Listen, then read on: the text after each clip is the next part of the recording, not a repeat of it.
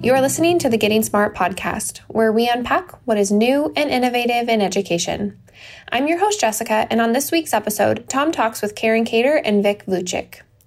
Karen Cator began her career in Alaska as a teacher and as special assistant for telecommunications for the governor of Alaska. This led to Apple, where she directed their leadership and advocacy efforts in education. She then was appointed to lead the Office of Edtech in the Obama administration, which culminated in her joining Digital Promise as CEO in 2013. Vic Vuchic is the Chief Innovation Officer at Digital Promise Global. Before his time at Digital Promise Global, Vic consulted with a number of foundations and organizations on education technology, innovation, and philanthropy. Prior to consulting, Vic developed strategies and managed over $100 million in technology-focused grants at the Hewlett Foundation to launch and grow the open educational resources movement and create and advance the deeper learning strategy. Let's listen in as Tom talks with these esteemed guests about EdTech and the invention opportunity. Karen Cator and Vic Vuchic, welcome to the Getting Smart podcast. Thank you. Thanks for having us. Thank you. Hey, it's great to have you guys here. I was doing a little bit of research, Karen, and was reminded that Digital Promise was authorized as part of the Higher Ed Act in 2008 and then launched, so it was signed into law by Bush and then launched by Obama in 2011. I think I was actually at the ceremony where Arne Duncan launched Digital Promise. Was that in 2011? It was September 2011, and I think you probably were there. We invited all of the kind of who's who that we knew in education and innovation, research, entrepreneurship, and had an event at the White House. So yes, it was a big deal. We had the board of Digital Promise, and we had a variety of kind of big conversations in addition to kind of the initial launch. Yeah, it was great. It was a great day. At the time, you were leading the Office of Education Technology. I just want to acknowledge that you're part of a great lineage in that office. I think it started with Linda Roberts. It included Susan Patrick, our friend John Bailey. Yeah. It's included Katrina Stevens and Rich Collada. Really great group of people before you and after you. So we appreciate your leadership in that role. Yes, I was at the Office of EdTech when we launched Digital Promise. One of the things that we had to do was put together a board, and the way that the statute was written was that the board would be appointed by the Secretary of Education, Arne Duncan at the time, from names provided by Congress. And so it was an interesting project that me and folks in my office. Actually, me and folks in my office had to figure that whole process out. And it was a little bit of a chicken and egg because the thing didn't exist. So we're asking people to be part of something and join a board for something that didn't actually exist. And it couldn't exist until it had a board. It was a very interesting process. Long story short, it got launched. Adam Frankel was an amazing first director of Digital Promise, and he got it all launched. He had, I think, $500,000 and a fax machine, and I think the Aspen Institute took him in, gave him an office, right. And he got it all launched. I visited with Adam and Sarah Shapiro. And then he hired Sarah Shapiro to lead the work with the League of Innovative Schools. Yes, which was really the initiative that started. That was the kind of a launch initiative for Digital Promise, and that sustained it for the first couple of years. I've been thinking, Karen, that education is really different than other sectors of the economy. When I think about health and biotech, for example, there's a really thick link to basic science. And there's a layer of R&D that's public and private funding, and that most innovation in medicine and biotech emerges from basic science and R&D, and then it influences not only tool development, but practice in a really systematic way. And in education, we just don't have that historic direct link to science, and we've never really had a thick layer of R&D, and as a result, seems like Digital Promise has had a really important role and unique role in that R&D space of helping to link science to practice. Was that part of the mission?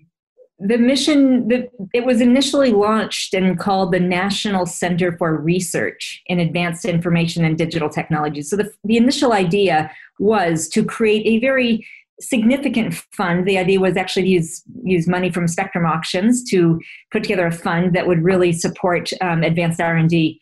The money didn't actually materialize from the Spectrum auctions, but the concept has sort of stayed alive.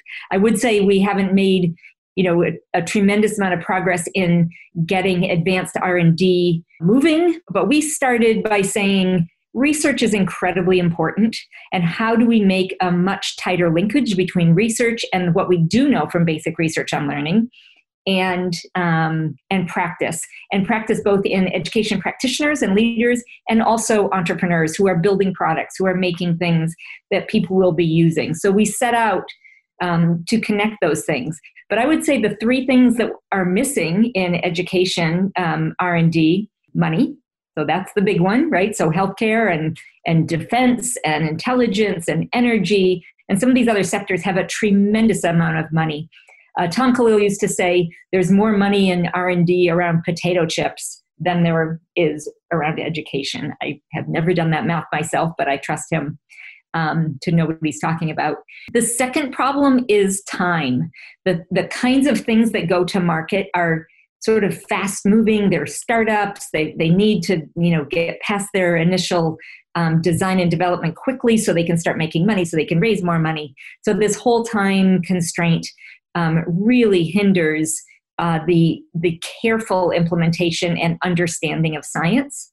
And then the third is incentives, right? There just have not been the incentives. The demand side, the districts have not demanded products that are grounded in basic research on learning as much as they should. So we have tried to work on both sides. One, making sure people understand research. So we launched the research map, which was this visualization and still is a visualization of over 100,000 peer-reviewed research articles. Added videos, everyone from, David Rose talking about autism and other scientists talking about different topics. And then also launch things like Ask a Researcher. So all of these ways that we really wanted people to understand the basic research on learning so that they could put it in their minds and implement it and include it in both their practice and their product cycles. But, more money is needed. The time constraints need to be figured out. We need pre-competitive R&D is really where we need to build up much more effort, and then build in those incentives, make sure the demand side understand why they should be asking for research-based products and practices. Let me bring in your Chief Information Officer, Vic Vuchic. Chief Innovation Officer. I was doing some research, Vic, and this made me love you even more. I found out that you took a break while you were studying as an engineer to study jazz flute at Berkeley and Boston. Is that right? That's absolutely right. That's absolutely right. That is very cool. Do you still play? I actually don't.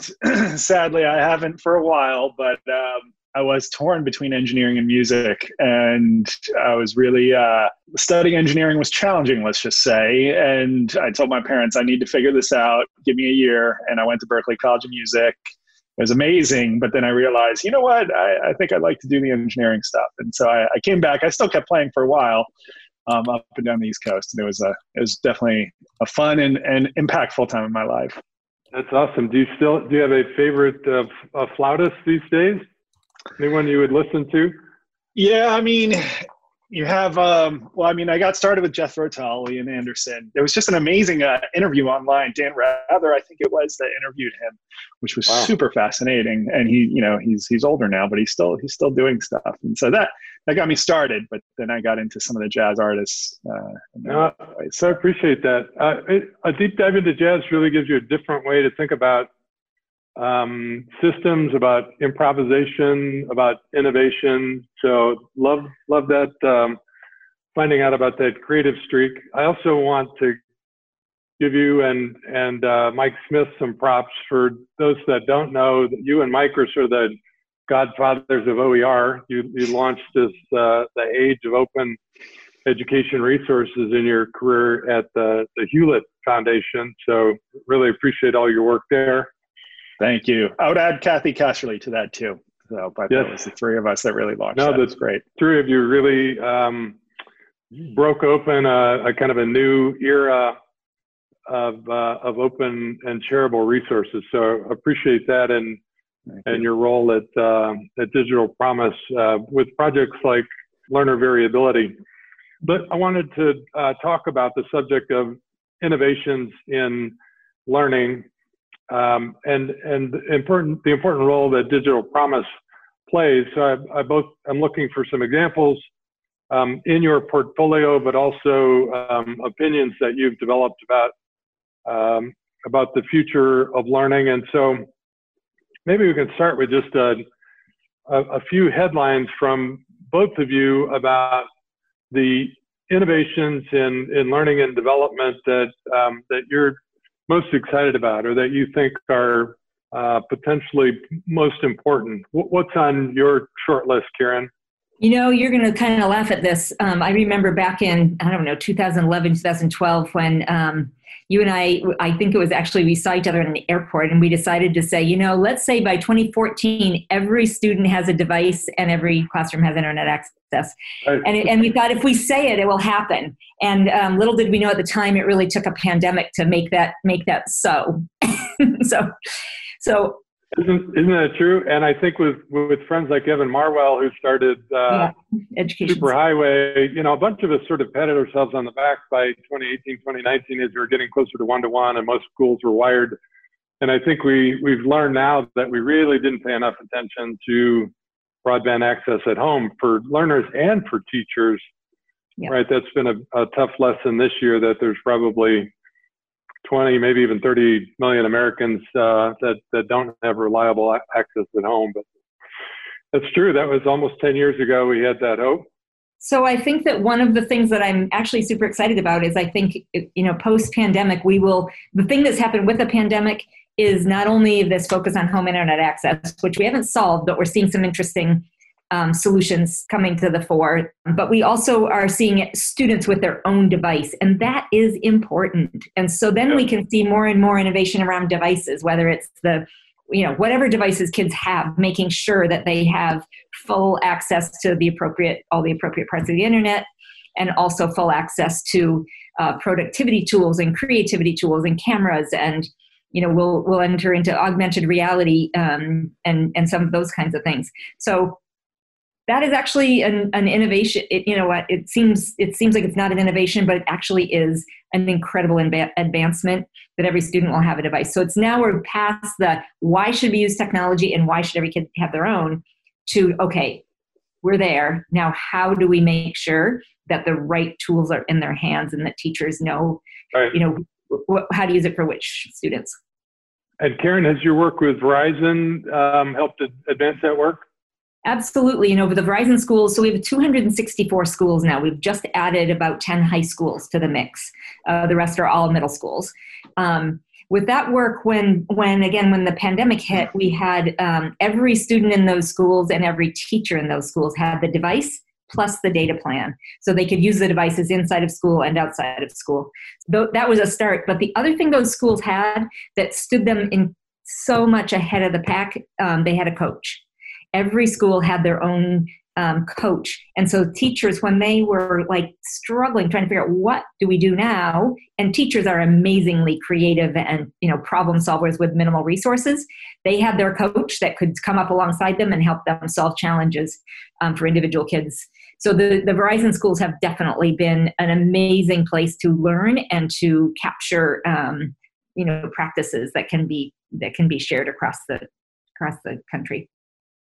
Vic, what are your headlines? What are the innovations that you're most excited about? Yeah, so I think a couple areas that I think overlap with a lot of what Karen said. First, there is still basic blocking and tackling around devices and bandwidth, right? And that has to happen. And COVID really shined a spotlight on that. So continuing that. And then as she talked about, it's funny, I remember a conversation Karen and I had a few months ago where we were like, in the previous decade, it was how do we get teachers to use technology? right? That was, we would lament, say they're not using it. Well, all this stuff. Well, guess what? Now everybody's using it, right? But now it's that they have 150 apps being thrown at them. And how do you integrate this, right? And bring it together and make it coherent and know how to use this. So I think this next almost decade is kind of integration and supporting and embedding in pedagogy and really thinking powerfully in that. A third area is just kind of learning everywhere and leveraging that. I heard a stat that every day there's over a billion hours of learning videos watched on YouTube, which is incredible. And I see my kid learned how to fish. He just caught a 25-pound salmon basically by watching YouTube. And it's unbelievable. And then the last one, which is really big, and we're doing a lot of work in, this ties into the learner variability work, is bringing in the whole child into learning environment design, into technology design, into how we think about kind of everything. And I'll just give a really quick anecdote. We just launched a product certification around learner variability. And we made it mandatory, and we heard this from teachers, they wanted this, mandatory that you had at least some social emotional learning supports in your product. And we got questions from products to say, hey, we're math products. Why are you forcing us to embed social emotional learning in this? And we're like, that's exactly, our point. Like, you need to do, everybody needs to think about this in an integrated fashion. And that's just as important. And I think that's, people are, understanding and realizing the importance of whole child, but how do we really integrate it and bring it into everything we do and not just have as a separate silo? And then I would just add on to that, I love that. And the other piece of that is the personalization for individual students. And so what Vic's team has done, and I know you've supported as well, Tom, is really thinking about how people are different one from the next. And so we know now, and we've always known, one size does not fit all, and you can't just blanket a classroom with the same kind of strategies. And so now getting many more strategies that can be focused on specific needs. If a student's dyslexic, has dyscalculia, just has low working memory. I mean, all of these kinds of things, learning much more from the learning sciences, and then being able to put them into strategies that people can actually try with individual kids. I mean, that is another innovation, and we need to learn much, much more about this and begin to sort of systematize how we actually think about that and how we do it. Karen, earlier you mentioned the League of Innovative Schools that was launched back in 2011. It now includes 114 districts, is that right? Almost 3,900 schools, 3 million kids. What's the role the League of Innovative Schools plays and in relationship to innovation? Yeah, so the schools are selected because they have looked at things that are emerging and new, and they have tried things and gotten better at them. So they have some track record of trying new things. So whether it is around maker learning or robotics or other kinds of STEM advancements, coding or computational thinking, or whether it's around literacy initiatives or whatever it is, we look broadly at innovation, thinking, what are the things you're trying, and what is the evidence that there's some sort of impact? And so that's first of all how they're selected. So we have 114 districts now that are part of this, and I would say a couple hugely important things that they do. One is they convene with each other and share ideas, solve challenges together, inform challenges. So in case somebody else is working on that challenge, they can be more informed about how it plays out in different places. So that's kind of one really important part. Part two of that is air cover. When they try something new at home, they can say, it's not just us. All these other districts are doing this. This is kind of a trend. And so they give each other air cover to try new things. So that's a second important thing. The third that we're kind of just getting started on, it's been the promise of the League for a long time, but the League has a test bed, a place where new ideas can go to be trialed, products can be trialed, and people can kind of sign up with their school or district to try things out and provide feedback. So I think that there are, many, everybody knows kind of the benefits of a professional community, a professional learning network, how people support each other and help each other through challenges. But this notion of the league as a test bed is something that's just beginning to ramp up. Karen, I had Dwayne McClary on a webinar with me a week ago. Dwayne is the director of the League of Innovative Schools. Dwayne and I noted that in addition to being the 114 of America's best school districts, they almost all share an interesting attribute, and that's stable and effective leadership, really at the superintendent, cabinet, and board level, which indicates that sticking around, and building support for an agenda over a long period of time is really critical to letting innovation take root and then be brought to scale. So I just wanted to note that leaders that stick around to do the work over time, I think it's really one of the important lessons from your league. The other one that's kind of goes along with that is we've really learned that is the combination of the leader and their own mindsets and their own view of innovation and trying new things and taking, risks and that kind of thing, as they manage their board and that kind of thing, and the leadership of the district.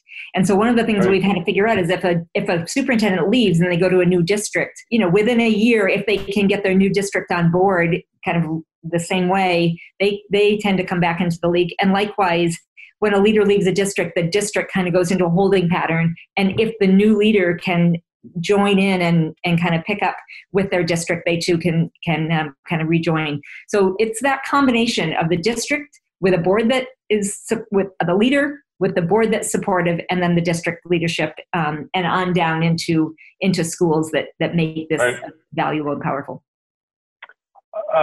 We did also note that most of the leaders in those 114 districts are old white guys like me, but you and your partner districts have been really making a push at more inclusive leadership, and today you announced the Center for Inclusive Innovation. What's the mission there? Yeah, so the vision is a world where Black, Brown, and Indigenous students can learn and grow and thrive. So that's the vision, and something I think we all would agree with. The mission is to resource the creative ingenuity of communities of color that will create these education innovations that are designed from the start to enable Black, Brown, Indigenous students to learn and to take advantage of these innovations. So the important thing is that people in these communities come into an innovative process as co-experts. They lead in many cases. They definitely participate in the development of solutions. And then obviously they are the ones who will benefit from them. Karen, we'll include a link in the show notes because this is not only for people of color. There's some amazing resources there on inclusive innovation and how every education leader in America should be thinking about the way they invite educators and community members into their innovation process. So it's an important center, not just because it opens doors for people of color, but because it's a set of resources that we can all use to be much more thoughtful about engaging our communities in creating better schools for all kids. Absolutely. Thank you. Thanks for launching that. It looks like a really terrific set of resources. Vic, I want to go back to the learner variability project. You, over the last 2 years, have developed this amazing web of research that now is searchable by case study or by symptom.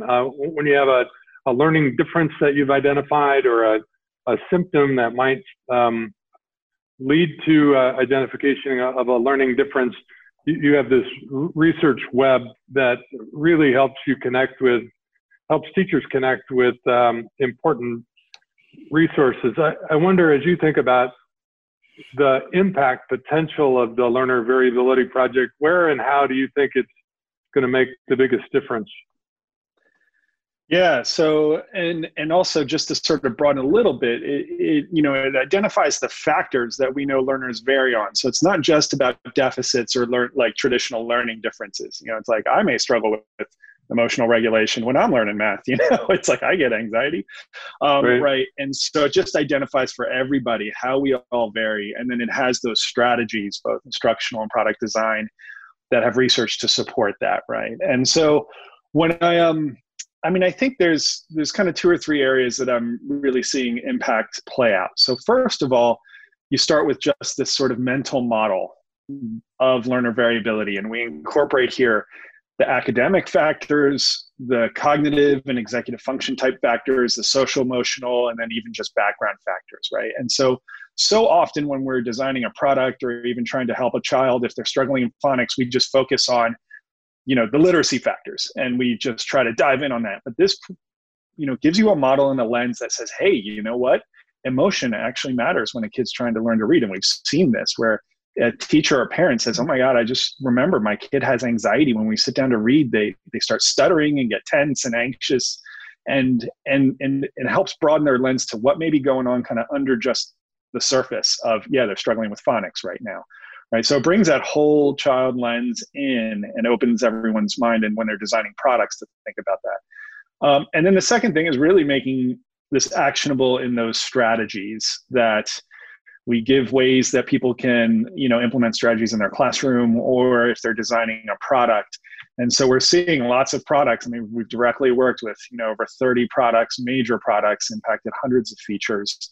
And then what's really exciting is there's a couple products that have used this framework as sort of the founding personalization framework for their product. So this is how they're instrumenting to understand the learners that are going through their product, and they're mapping to these factors, and they're designing in these strategies intentionally based on that to have more learners succeed when they come in to use the product. And I'll say the last piece is we've just launched some of these product certifications to help signal in the market. Was this product intentional? Did they design based on research? And do they have some level of supports for learner variability? And do they think about that? Because we hear from districts and teachers, what they're struggling with is the diversity in their districts and schools. The learner population is so diverse.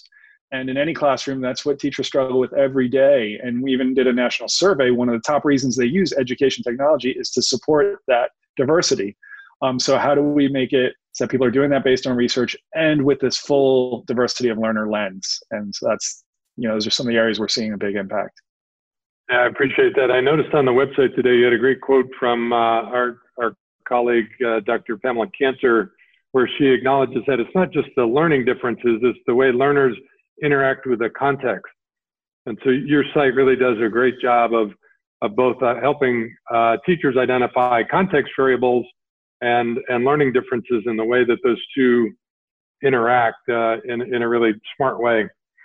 I want to jump into sort of a lightning round and just give each of you a quick chance to respond to a couple different dimensions of innovation, and give you a chance to mention something that you see going on or why you think that is an important dimension of innovation. So just headlines against a couple of these opportunities. So when you think of the category of learner experience, what are the innovations that you're most excited about? Karen, we'll start with you. Yeah, I'm still interested in those kinds of innovations that are powerful learning experiences. So things that allow students to build their reflective muscle, their inquiry muscle, and develop agency. One of the things we've seen with COVID is that students, if they don't have any self-motivation, if they aren't like self-starters and don't have sense of agency around their learning, it's very difficult to get them to do anything. So I think those experiences that are relevant, authentic, get kids excited, get kids involved, are the things I'm excited about. Karen, in the show notes, I'll link to your microsite on challenge-based learning. Yep. We love that topic. We just published a book on place-based learning, and it's all about community-connected project-based learning. Your challenge-based learning site is very similar. Yep. So I imagine that's a topic that we both share an interest in. Yeah, challenge-based learning is very specifically what we're excited about, right? Getting students engaged in a challenge that is in their community, in their school, in their neighborhood, in their family, and be developing the methodologies for solving those. So it's a process, it's inquiry, it's understanding how to find the experts and put ideas together. Love that idea. And actually, one other thing about challenge-based learning that's very, very important is the end of it is not just present a solution, it's take action. Try it, see what happens, reflect back. I love that. Vic, learner experience, what's the LX innovation you're most enthusiastic about? Well, it's actually kind of, I would say, the infrastructure to kind of make that happen. So the tools that are out there and that are coming out that are so amazing to allow kids just do a completely different, level of learning. And I'll just give a couple of examples, and especially taking advantage of the real world and all of the information and data we have on that. You can sit at a computer now and bring in, there's things like Tuva Labs and Desmos and Newsela, which brings in outside journalism. NOAA has these amazing kind of mapping tools based on NOAA data. My daughter just did a big, essentially challenge around mapping the biggest surf spot in the world in Portugal, and used the NOAA database, modeled it in person herself, and then went and looked at the real data and is comparing that. She's in 7th grade, and this is all free, a free tool, to be able to do this. And they're, with Zoom, they're having a NASA scientist, geologist, pipe in to talk about all this stuff. And so these tools are getting better. I think the challenge, what's holding back is getting the market to demand this, right? Yes. We all want this and it's there, but it's not, we're still stuck in like, how am I going to get from this standard to that standard and improve my test score? And that's where I'm going to put my budget towards, right? So how do we unlock the demand side on this? So this is where the money is flowing, and then creating a whole groundswell of tools to make this possible at a really large scale. And especially for kids who are underserved and don't have these experiences otherwise, going from the sort of elite schools where these things can happen to everybody, to making sure this is the way that all people are learning. And Vic, I think of the advanced modeling tools that are available now. Concord Consortium has some great ones. I think of even the fact that you can now get PyTorch and TensorFlow open machine learning tools on mobile devices or on laptops for high school kids to really engage in very sophisticated investigations and problem solving in their community. For us as adults, that requires a new mindset of being willing with young people to walk into complicated problems with new tools and say, I don't know how to use that, but how might we do that together? So I loved both of your examples. I want to bundle a couple things together, and just measurement and credentialing, sort of how we measure and communicate developing capabilities. What are you excited about there, Karen? Well, I'm excited. And I would bundle a few things together here. One is excited about this whole area of learning and employment records, something that can really capture who I am as a person through my career, through my education career, and then on into my career. So it's something that I would own myself. It is me as a learner. It's my profile. I understand much more about myself as a learner. I know where I'm going. So it requires these sort of progressions to be designed and integrated into this notion of a profile. And so then you have this, what then layers in very importantly are new kinds of assessments and ways of knowing whether you are progressing and capturing that data and that evidence that shows that.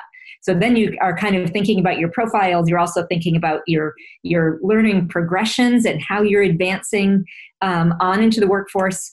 And then credentialing, you can begin to award, micro credentials or different kinds of credentials that will demonstrate to somebody that you share it with that you actually have competence in one skill or some sort of knowledge. Yeah, that's really exciting. I think there's 3 or 4 super important innovations there. One is the idea of a portable learning record, right? 2 is some improved measurement strategies so that you're combining formative assessment to track both growth and proficiency in important skills, not just in math and reading, but across success skills. 3, you're credentialing that. So you're combining a set of assessments into a recognized credential that's portable with that record and recognized by a large audience. And then you talked about the link to talent development so that it enables professional growth within your career. It might even unlock new compensation opportunities. And I'll just give a shout out to your leadership on micro credentials. You're the leading provider of micro credentials, and we're seeing more and more districts adopt your strategy of micro credentials as their primary talent development strategy. So that's really a combination of the innovations that you described. Yes. Vic, in those categories, what would you shout out? Yeah, so I'll highlight some of the challenges, which I think provide opportunities for innovation across those, because I agree. I mean, obviously, Karen and I work a lot together, so we agree on a lot of these things. We talk about these things. I know. So first, learning measurement. That is a perpetual challenge. And it is something that also, for people innovating, they have to realize that this field is much more nascent than, say, in medicine, right, or in other sciences. And, I used to always give the story when I was at the Hewlett Foundation. They funded, climate change research, population development, and education. And it kind of dawned on me, we were trying to do strategic philanthropy, outcomes-focused grant making. And, I said, if you take the top 100 climate change scientists and ask them, what's one measure that represents the health of climate change?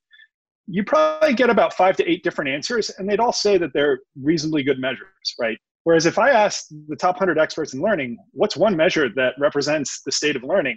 I'm probably going to get about 90 different answers. And most of them are going to tell that the other ones are not right and not accurate for various reasons, right?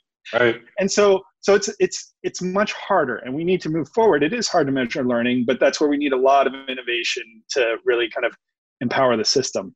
The next thing I'll jump on that build on that is actually one of the things that it brings in equity challenges as we bring in AI and large scale technologies. And this is where the randomized control trial, this is one of my latest things that I've been really kind of concerned about, but thinking about how to improve.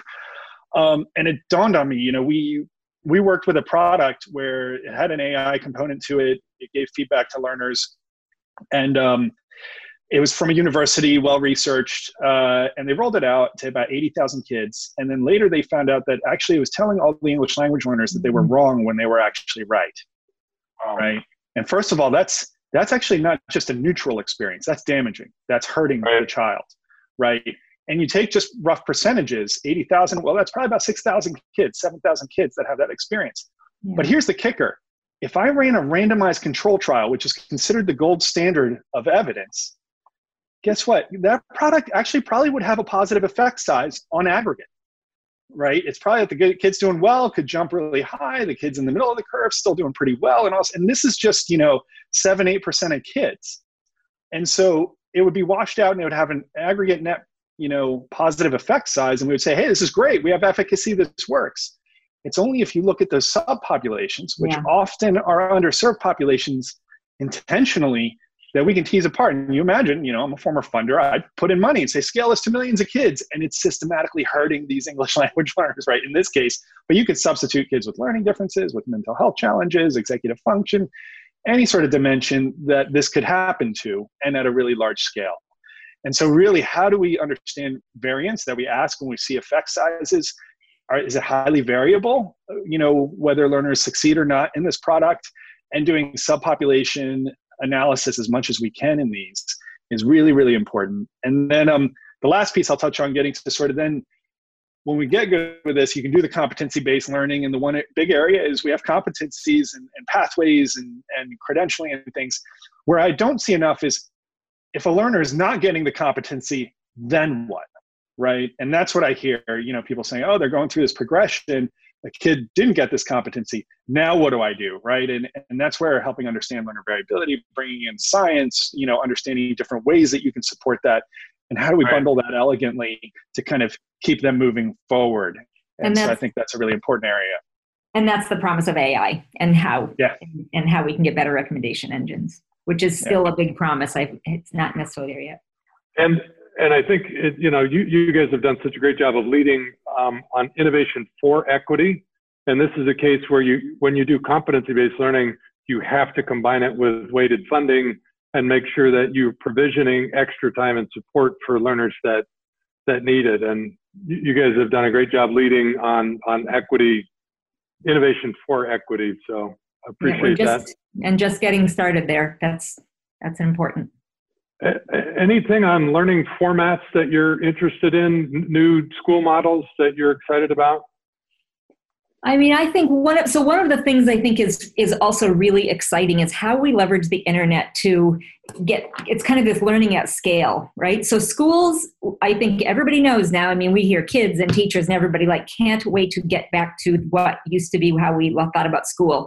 And that really has to do with the relationships. People are excited to see their teachers in person, see their peers in person. I mean, so that's important. But the learning at scale, how we leverage expertise in mathematics, for example, to create a whole national cadre of tutors that people could access regardless of where they are, build in relationships so they can get to know their tutor, even though the tutor may be across the country or another place. But finding out, getting someone who looks like me, understands me, can get to know me, and I can count on to help me for 10 minutes or for 45 minutes a day. I mean, they're different formats. So I think that's one thing that we're very excited about is this notion of learning at scale. It kind of started with MOOCs, but kind of moving on from there, how do we get to this much more scalable model for supporting learners where they are and with what they need? Vic, are you a big fan of micro schools and nano schools and pods and all that? What do you think about new learning formats?